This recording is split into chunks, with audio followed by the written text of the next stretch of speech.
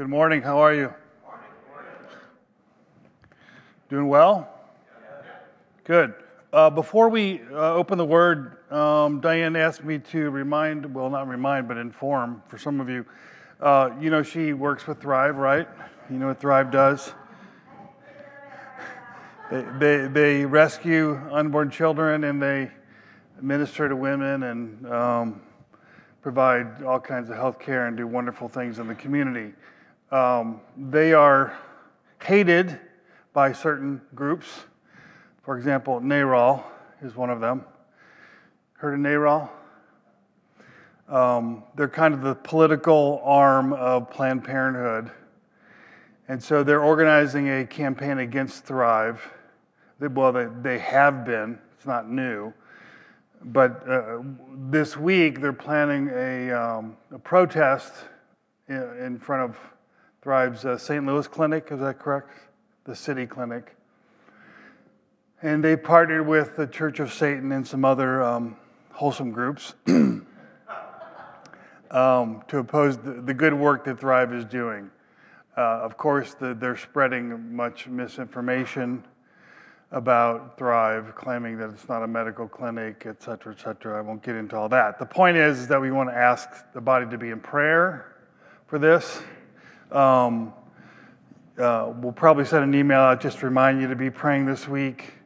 It's not a call for action other than prayer at this point. We may change our minds and decide that we want to invite Christians to do something else. But for now, it's a call to prayer. So why don't you stand with me, and we're going to pray for that as well as God's blessing on the Word. Father, we thank you that we can come to you with all of our needs and all of our cares. We thank you, Lord, that we know that you love not only the born but the unborn. We know that you love these women in crisis and you desire for them to see your love expressed through your people. So we know, Lord, that you have been working through Thrive and you want to continue to do that work. We ask for your protection over the ministry. We ask for that you guard the hearts of all those that labor there, that they'd not be afraid, but they would be confident that they're doing your work, confident in your presence. We pray, Lord, that you would just put a hedge of protection around the entire ministry, and from everyone from the board down to every volunteer. We also ask, Lord, for the hearts of those that are opposing the work. We pray for your conviction upon them. We pray, God, that you might open their eyes to understand the lies that they are believing and spreading. And you might even use this to draw some of them to your Son, Jesus. We thank you, God, that you, in ways that we cannot understand, you work good out of evil. And we pray that you would do that in this situation. We ask also today, Lord, that you bless the word to our souls, that we would hear what your Holy Spirit has to say to us today. In Jesus' name, amen. All right, we're going to go back to Zechariah 4, which we looked at last week, and we're going to read through the entire chapter, which is not very long. We read it last week, but let's look at it again. It says in Zechariah 4, are you all there? I'll give you time. I was at Life Group the other day, and Steve Sanders must take a speed reading course, because every time he referred to a verse, before I could turn my Bible there, he was reading it. So then my wife says, well, you do that sometimes when you preach. Like, okay, well, I'll slow down then. You can all get there. So what's faster? Let me ask you guys. What's faster, flipping your Bible pages or using your smartphone? Who says smartphone? Who says Bible pages? Yeah, it's the older guys that like the Bible pages. I'm just kidding. Ha ha. Zechariah 4:1. If you're not there now, you're hopelessly lost. It says, verse 1, now the angel who talked with me came back and wakened me as a man who was wakened out of his sleep. And he said to me, what do you see? So he said, I'm looking, and there's a lampstand of solid gold with a bowl on top of it, and on the stand 7 lamps with 7 pipes to the 7 lamps. 2 olive trees are by it, one at the right of the bowl and the other at its left. So I answered and spoke to the angel who talked with me, saying, What are these, my Lord? Then the angel who talked with me answered and said to me, Do you not know what these are? I'm thinking, well, of course he doesn't, because he asked, but whatever. Okay. And I said, No, my Lord. So he answered and said to me, This is the word of the Lord to Zerubbabel, not by might, nor by power, but by my Spirit, says the Lord of hosts. Who are you, O great mountain? Before Zerubbabel you shall become a plain, and he shall bring forth the capstone, meaning of the temple, with shouts of grace to it. Moreover, the word of the Lord came to me, saying, The hands of Zerubbabel have laid the foundation of the temple. His hands also will finish it. Then you shall know that the Lord of hosts has sent me to you. For who has despised the day of small things? For these 7 rejoice to see the plumb line in the hand of Zerubbabel. They are the eyes of the Lord, the 7, which scan to and fro throughout the whole earth. Now, as we looked at this text last week, and as I explained, this passage is about the return of the Jews from Babylonian captivity back to the land of Israel. The temple had been virtually destroyed when they were taken captive. When they come back to the land, God tells them to rebuild the temple. The cornerstone was laid, but then the work stopped. And the work stopped for 20 years. So even though God had called them to rebuild the temple and commissioned them to do so, they weren't doing the work. They began the work and then they quit. As we saw last week, the reason is that they looked at the work that they were doing as insignificant. They believed the temple would never be restored to its former glory, so what was the point? Also, there was a problem of unbelief on the part of the people that they were able to fulfill what God was calling them to do. So God gives Zechariah a vision to share with the people, and this vision was intended as both a reproof to their unbelief as well as an encouragement to them to get to the work, to do the work, do God's work, and the work will be successful. So it's both a reproof, but also an exhortation and an encouragement. So I want to unpack the symbolism here this morning and then make some applications to ourselves. First, let's talk about the symbolism of the vision. The lampstand and the olive trees are referred to here. What are these? Well, the original lampstand in the temple, it was in the holy place of the temple. This was a very small place that only the high priest could go into. And the tabernacle in the wilderness had it was called a tabernacle because it was movable. It wasn't a permanent temple. Okay, the permanent temple was modeled after that tabernacle. It had this lampstand in the holy place. And you can read about it in Exodus 25, if you're taking notes, 31 through 37. We're not going to read it now for the sake of time. But what the lampstand represented, in one sense, was the light of God, of God's presence amongst the people, that he was there with them. But it also represented the true office of Israel, which was to be a light to the nations as God's chosen people, to show forth God's marvelous light. Of course, as it applies to the church, it speaks of the fact that Jesus said in John, I am the light of the world, yet he looked at his disciples and said, you are the light of the world. Well, how could they both be the light of the world? Well, because if you're in Christ, you partake of his office and his ministry. So if he's the light of the world and I am in him, then I become the light of the world. So we are called children of light in the Bible. We're told to walk as children of light, not as children of darkness, because we, being in Christ, who is the light of the world, we become the light of the world. Pretty awesome thought when you think about it. So when you go to work tomorrow, you are the light of your office. You are the light of your workplace.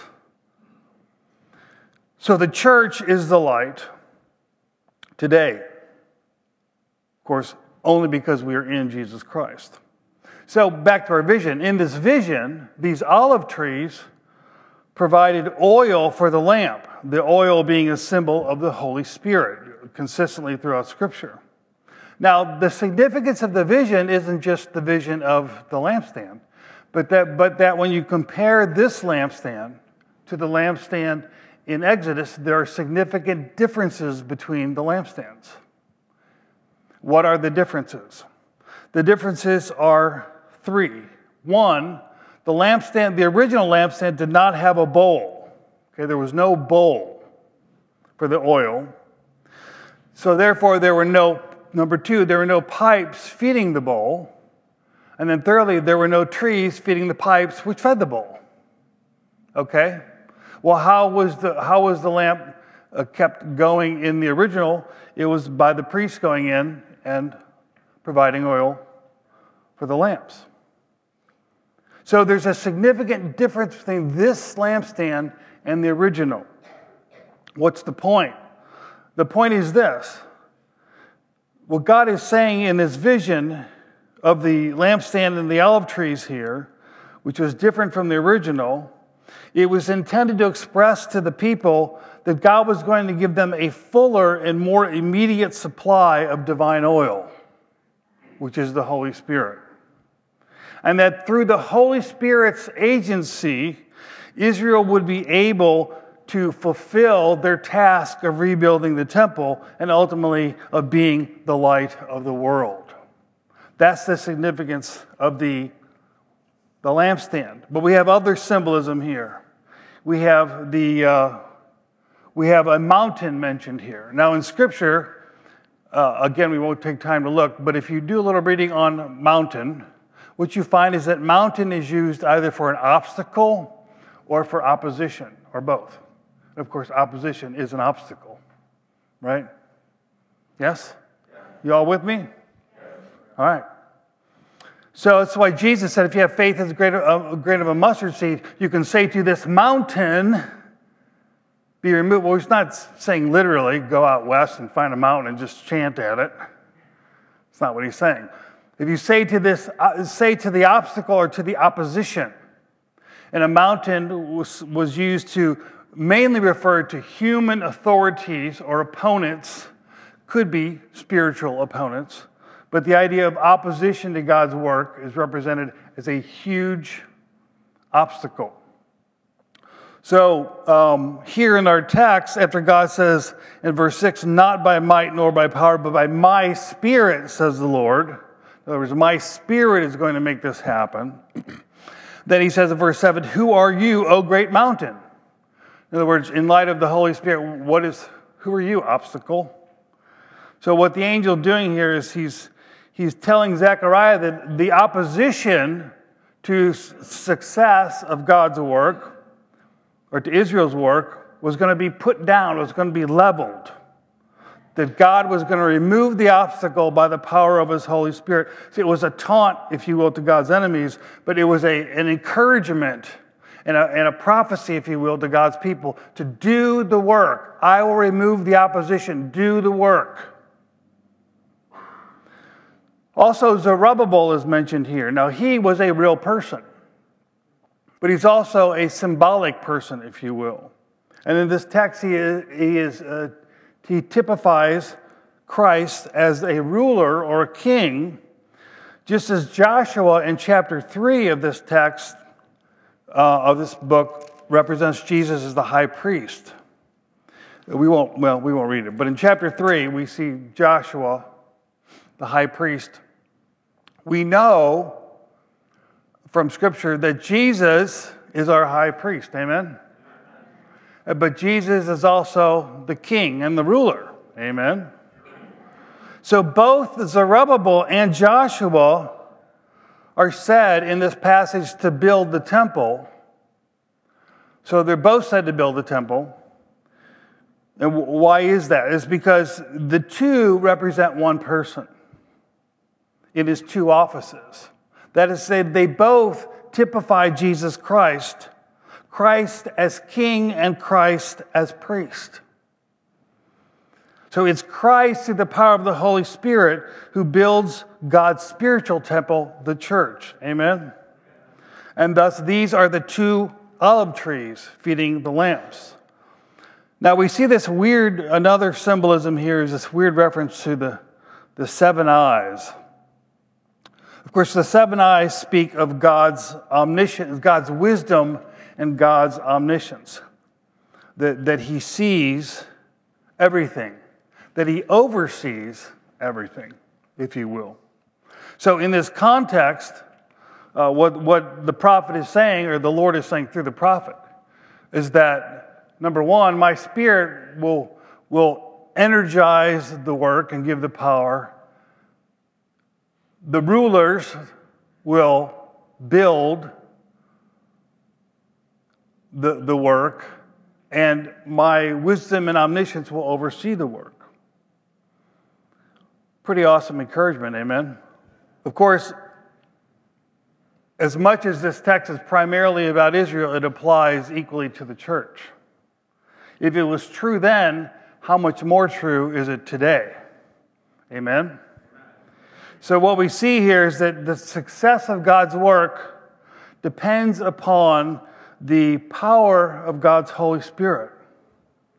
That is my first main point. By the way, that was all introduction. It depends primarily on the operation of God's Holy Spirit. Now, this is something we see all throughout Scripture. In Genesis 1, the second verse, who's mentioned? The Holy Spirit. It says, and the Spirit of God hovered or brooded or sat over the waters, right? So the Spirit of God is there in creation. Genesis 2:7, it says that when God created man, he formed him physically, but then he breathed his breath into his nostrils. We know that the Holy Spirit is the one who inspired the Word of God, right? So he gives us natural revelation through creation and through man, and then he gives us supernatural revelation through the Word of God. Then the Holy Spirit also was the divine person through whom Christ came into the world through the incarnation. Someone mentioned Christmas earlier, right? Which we just celebrated. The Holy Spirit of God is the one who caused Mary to conceive the Son of God. So we see the Holy Spirit operative in creation, in inspiration, in incarnation, and of course in regeneration, the new birth.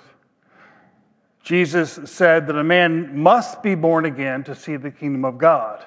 Then he talks about the Holy Spirit blowing where he wills. He says you have to be born twice in order to only die once. If you're only born once, you die twice. Because you see the second death, right? So we must be born of God's Holy Spirit. So in all of these divine acts, whether it's creation or inspiration, incarnation, regeneration, in all of these divine acts, God is working through the agency of His Holy Spirit. And the same is true today. God continues His work in the world through the ministry of the Holy Spirit. Amen? He does it in His church. He does it personally in the lives of believers. Let's just look at a few scriptures. Look at Romans 8 for a moment. Romans chapter 8. Now, if you read the book of Romans, what you find is that in the development of Paul's argument, he's trying to show that the law does not save in the sense that it does not justify. And he deals with that in chapters 1 through 5. But then he goes on to say the law does not save in the sense that it does not sanctify. In other words, the law by itself has no transformative power. The Bible doesn't change you apart from the Spirit of God. I'm going to say it again. The Bible doesn't change you apart from the Spirit of God. The very Pharisees that called for Jesus to be crucified knew the Old Testament better than probably all of us. And Jesus says, you look in the Word for eternal life. The Word, apart from the Spirit, is a dead letter. Read 2 Corinthians chapter 3. So the Bible by itself, the Word by itself, must be illuminated by the Holy Spirit. So Paul is saying the law doesn't justify and the law doesn't sanctify. Why? Is something wrong with the law? No. He says in chapter 7, right, we're going to get to 8 in a minute, he says, verse 12, the law is holy. Amen? The commandment holy. Amen? And just. Amen? And good. Amen? The word's good, all of it, beginning to end. Has then what is good become death to me? Certainly not. But sin, that it might appear sin, was producing death in me through what was good, so that sin through the commandment might become exceedingly sinful. For we know the law is spiritual, but I'm not. I'm carnal, he says, under sin. So at the end of Romans 7, Paul cries out saying, the law cannot sanctify. The law cannot save in the practical sense of the word. The law by itself has no transformative power. So how do we change? What do we need to change? Do we need the word to tell us what to be? Well, yes, because we have to know right from wrong. We have to know what pleases God, and we find that out in His Word. But that is not enough. You can say to your 5-year-old child, I want you to write a dissertation in Latin on the deity of Jesus Christ. And they won't be able to do it. They don't have the skills. They don't have the ability. God can give us a standard. He tells us what to do. But how do we actually do it? And this is the genius, if you will, of Christianity. A lot of people think of Christianity as, well, it's a bunch of rules and regulations. Blah, blah. The genius of Christianity is that God changes from the inside out. Yes, He has standards. But He knows that we cannot fulfill the standards apart from an inward heart change, a transformation inside. And so He not only commands us to live a certain way, He provides the power to do it. That's why it's grace. It's grace. So Paul comes to the end of his rope in verse 24 of chapter 7. O wretched man that I am, who will deliver me from this body of death? This is Paul coming to the end of his rope, realizing he can never fulfill what God requires. I thank God through Jesus Christ the Lord. So then, with the mind, I serve the law of God. In other words, I recognize it's true and right and holy and good. But with the flesh, the law of sin. There's therefore now no condemnation to those who are in Christ Jesus. For the law of the Spirit of life in Christ Jesus has made me free from the law of sin and death. For what the law could not do, in that it was weak through the flesh, not weak in itself, God did by sending His own Son in the likeness of sinful flesh on account of sin. He condemned sin in the flesh, that the righteous requirement of the law might be fulfilled in us, who do not walk according to the flesh, but according to the Spirit. For those who live according to the flesh set their minds on the things of the flesh, but those who live according to the Spirit, the things of the Spirit. For to be carnally minded is death, but to be spiritually minded is life and peace. Because the carnal mind is enmity against God. It's not subject to the law of God, nor indeed can it be. So then those who are in the flesh cannot please God. But you, if you're a Christian, you are not in the flesh, but in the Spirit, if indeed the Spirit of God dwells in you. Now, if anyone does not have the Spirit of Christ, he is not his. If you're a true believer, you have the Holy Ghost, and if you don't have the Holy Ghost, you're not a true believer. You might be an intellectual believer, if you will, but you're not born of God's Spirit because you don't possess the Holy Ghost. So he says, if you don't have the Spirit, you're not his. And if Christ be in you, the body is dead because of sin, but the Spirit is life because of righteousness. But if the Spirit of him who raised Jesus from the dead dwells in you, he who raised Christ from the dead will also give life to your mortal bodies through his Spirit who dwells in you. Therefore, brethren, we are debtors not to the flesh to live according to the flesh. For if you live according to the flesh, you'll die. But if by the Spirit you put to death the deeds of the body, you will live. For as many as are led by the Spirit of God, these are the sons of God. For you did not receive the spirit of bondage again to fear, but you received the Spirit of adoption, by whom we cry, Abba, Father. The Spirit himself bears witness with our spirit that we are the children of God, and of children then heirs, heirs of God, joint heirs with Christ, if indeed we suffer with him, that we may also be glorified together with him. Amen. And then he goes on and talks about the Spirit's ministry in our prayer life. Verse 26. Likewise, the Spirit also helps in our weaknesses.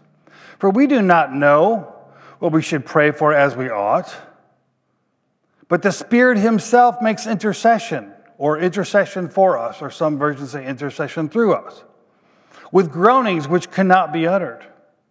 Now he who searches the hearts knows what is the mind of the Spirit, because he makes intercession for the saints according to the will of God. So, as I've pointed out many times, in the book of Romans, the Holy Spirit's mentioned one time until you get to chapter 8, and then he's mentioned 19 times in this chapter. The Christian life is the life of the Holy Spirit. Apart from the Spirit, we can do nothing. Now, we can be religious, and there's nothing worse than carnal religion. It is the worst. No joy, no power, critical spirit, judgmentalism, factions, fighting, all kinds of terrible things. Well, look at Galatians 5. This is what Paul's addressing. He's addressing carnal religion here. Galatians 5, starting at verse 13, he says, For you, brethren, 5:13, for you, brethren, have been called to liberty, only do not use liberty as an opportunity for the flesh, but through love serve one another. For all the law is fulfilled in one word, even in this, you shall love your neighbor as yourself. Sounds so simple, doesn't it? But if you bite and devour one another, beware lest you be consumed by one another. Well, this is a cheery observation. Clearly, there's issues in Galatia. I say then, walk in the Spirit, and you will not fulfill the lust of the flesh. In other words, walk in the Spirit, and you won't bite and devour one another. For the flesh lusts against the Spirit, but the Spirit against the flesh. And these are contrary to one another, so that you do not do the things that you wish. But if you are led by the Spirit, you are not under the law.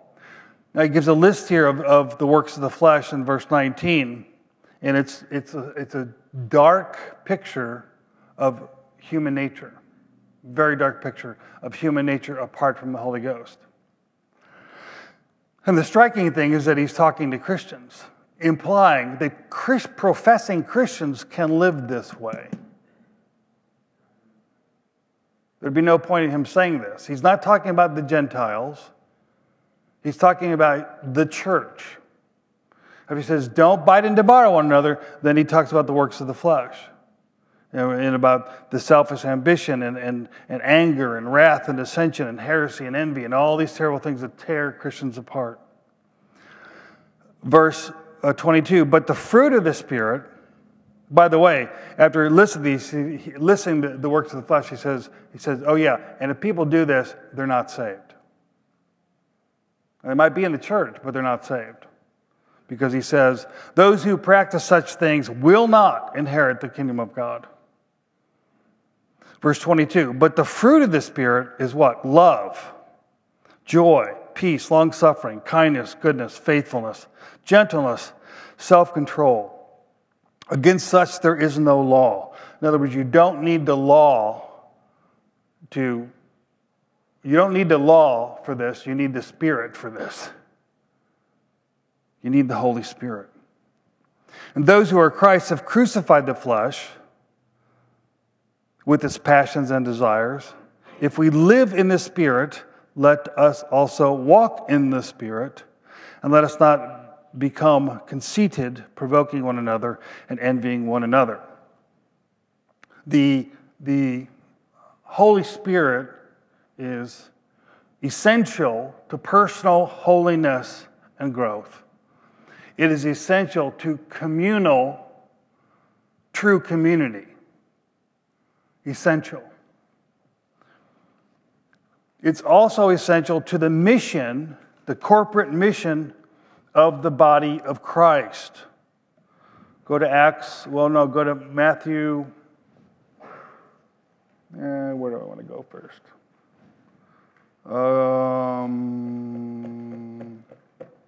Just go to Acts 1:8, I guess. In Acts 1, we have one of the versions of the Great Commission. We actually have 4 versions: Matthew, Mark, Luke, and Acts. John doesn't really give one of the that's a whole other stuff. Okay. So they all assembled together, verse 4, and he commanded them not to depart from Jerusalem, but to wait for the promise of the Father, which he said, "You have heard from me."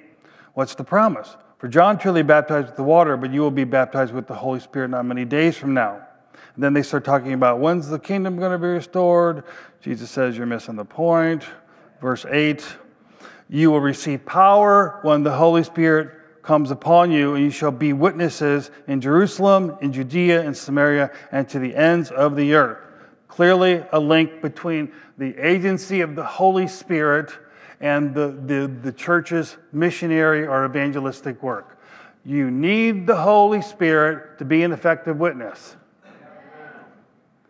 Matter of fact, you need the Holy Spirit to even want to witness, which is the more fundamental problem. Okay, that's the real problem, the lack of even wanting to. Okay, but when you're filled with the Spirit of God, you have the mind of Christ, you have the heart of Jesus, and you actually love people that are unlovable. You care about people that don't care about you. In fact, you care about people that don't even care about themselves. They don't even care about their souls, but you do, because the Holy Spirit gives you that passion and that concern and that love. That's what the Holy Spirit does. In John, go to John 14.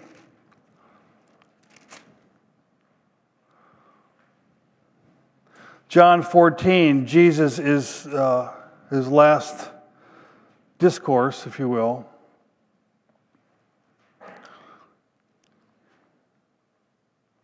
In the upper room, and he says, 14,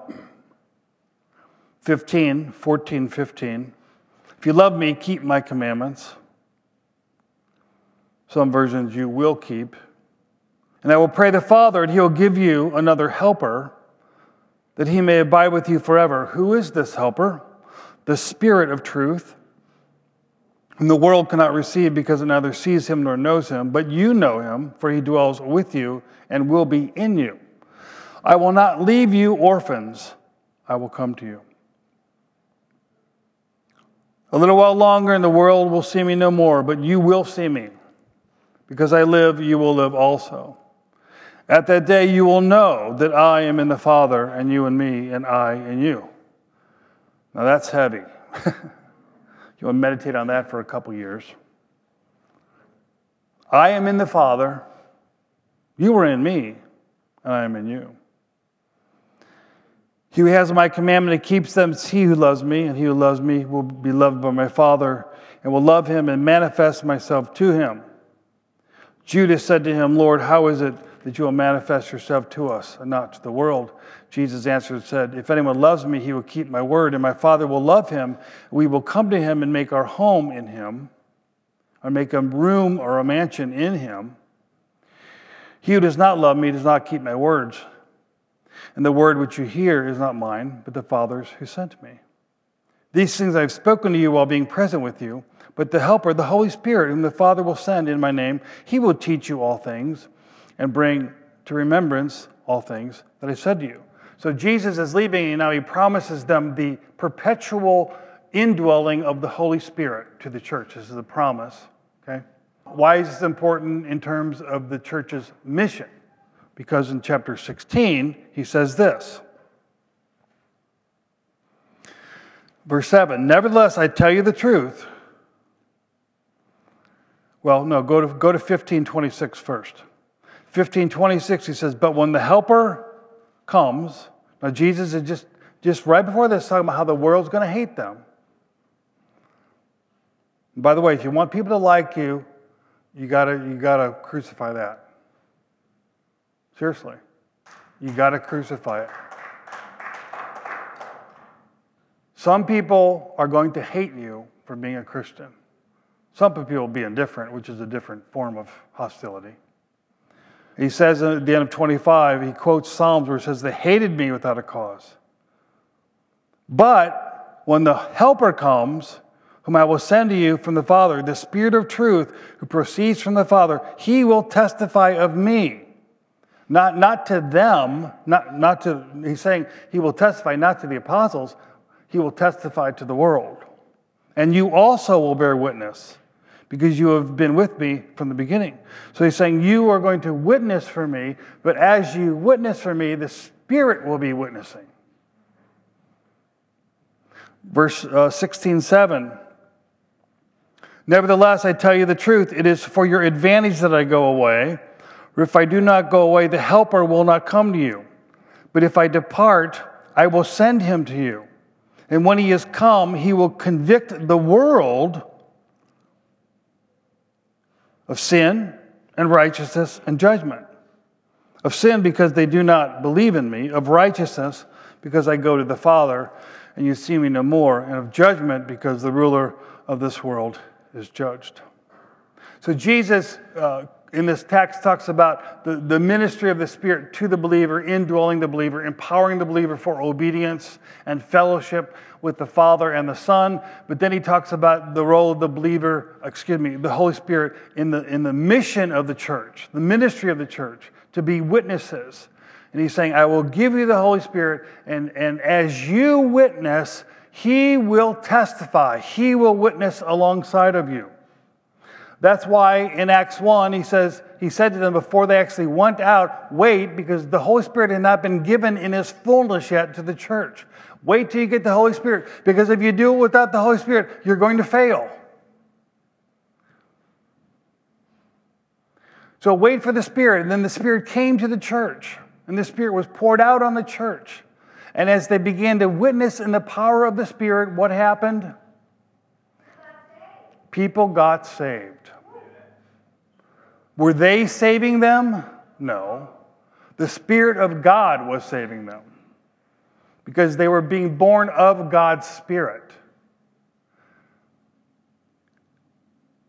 Salvation, conversion, is not simply an intellectual swapping of propositions. It is an inward transformation where the soul that is dead to God is quickened and made alive by God's Holy Spirit. It is a spiritual resurrection that takes place. It is a divine miracle that results from the divine power of God's Holy Spirit.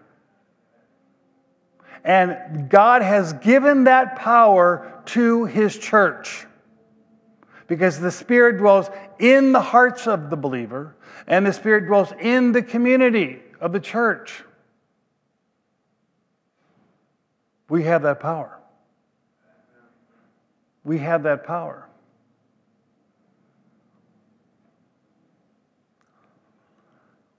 The success of God's work, whether it's in us for sanctification, or whether it's through us for mission or service, is dependent on the agency of the Holy Ghost.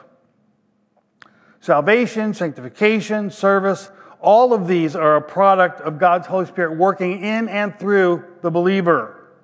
Human willpower is not sufficient to produce holiness or happiness, love, sacrifice, or conversions.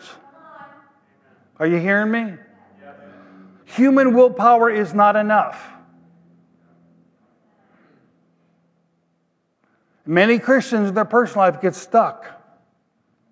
They really do. They get stuck. They're genuine believers and they're sincere and they're you can say they love the Lord, but they actually get stuck at this place where they don't grow anymore. It's because they're trying to work it out on their own. You can't work it out on your own. Jesus even says, I'm not leaving you alone. You're not supposed to be alone because you're not alone if you're a believer. I've given you the Spirit and He dwells in you. He's the one that can change you. He's the one that can give you victory over sin. He's the one that can give you love for the unlovable. He's the one that can give you joy in trials. He's the one that can give you wisdom in baffling situations. He's the one that can use you to lead others to Christ. The Holy Spirit can do all that. Matter of fact, that's why God sent Him to do all that.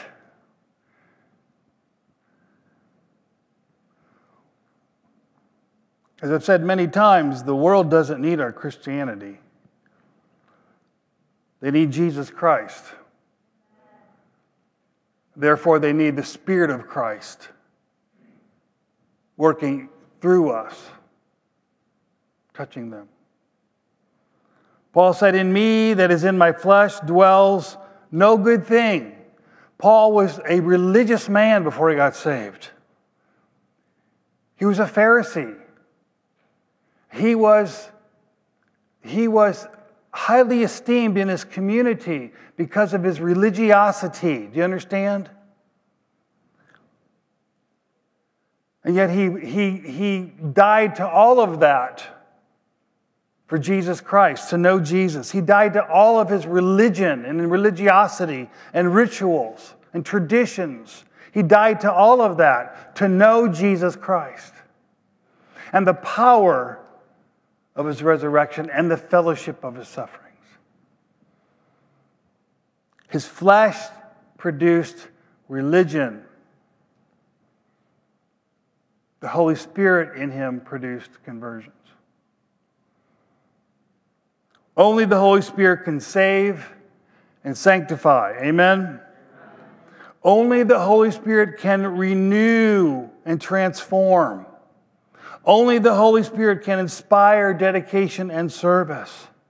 Only the Spirit of God can sufficiently equip the body of Christ to fulfill the Great Commission.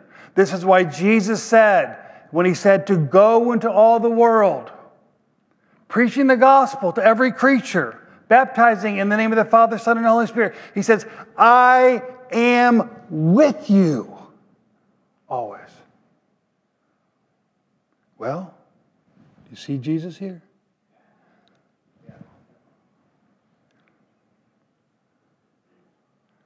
Well, when you're born of God's Spirit and the Holy Spirit comes in you, the Spirit of Christ is now with you always. So we're not alone. It's not as if Jesus leaves and we do all the work now. It doesn't work that way. No, He physically leaves and He spiritually returns in and through the person of the Holy Spirit, which dwells inside the believer. It is because the Holy Spirit dwells in us and works through us that we can fulfill the commission to be the light of the world. And we can preach the gospel to every creature. Amen? In His power. Let's stand together and pray. Father, I pray for all of us to believe Your word. To believe that through Your Spirit that dwells in us, that we have the sufficient means, the sufficient gifts, the sufficient graces to be the light of the world to which You've called us.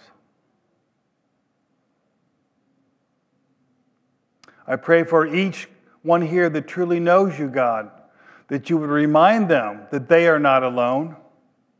When they go to work tomorrow, they're not alone. Your Spirit is in them. Your Spirit may want to do a mighty thing through them tomorrow.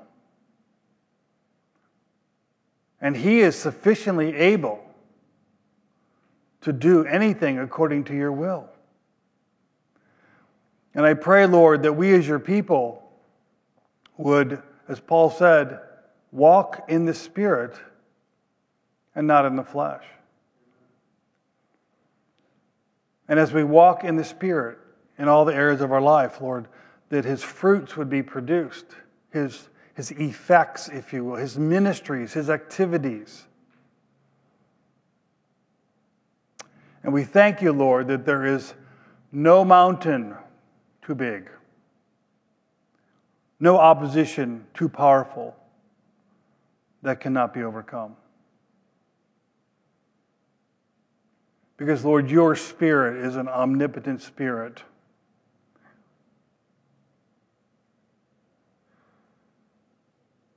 So I pray, Lord, for any here that may be struggling with particular sins, we ask, Lord, in the name of your Son Jesus, that through the power of the Holy Spirit you might free them.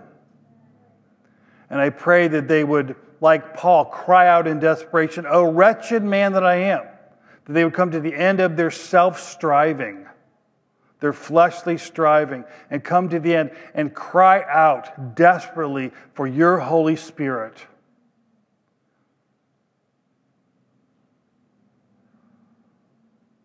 And I pray, God, that as a community, we would understand that we need to cry out for your Spirit if we're going to be the real church.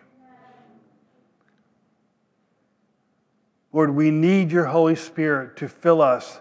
We need to walk in your Spirit, be filled with your Spirit, that we might be the light of the world that we're called to be. And so I pray, God, that you would open our hearts to the work of your Spirit. Truly open our hearts, God, to the work of your Spirit in us individually as well as corporately. I pray that we would believe your word.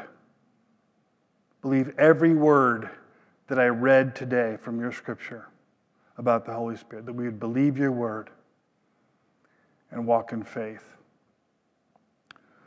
Lord, we thank you that you saved us.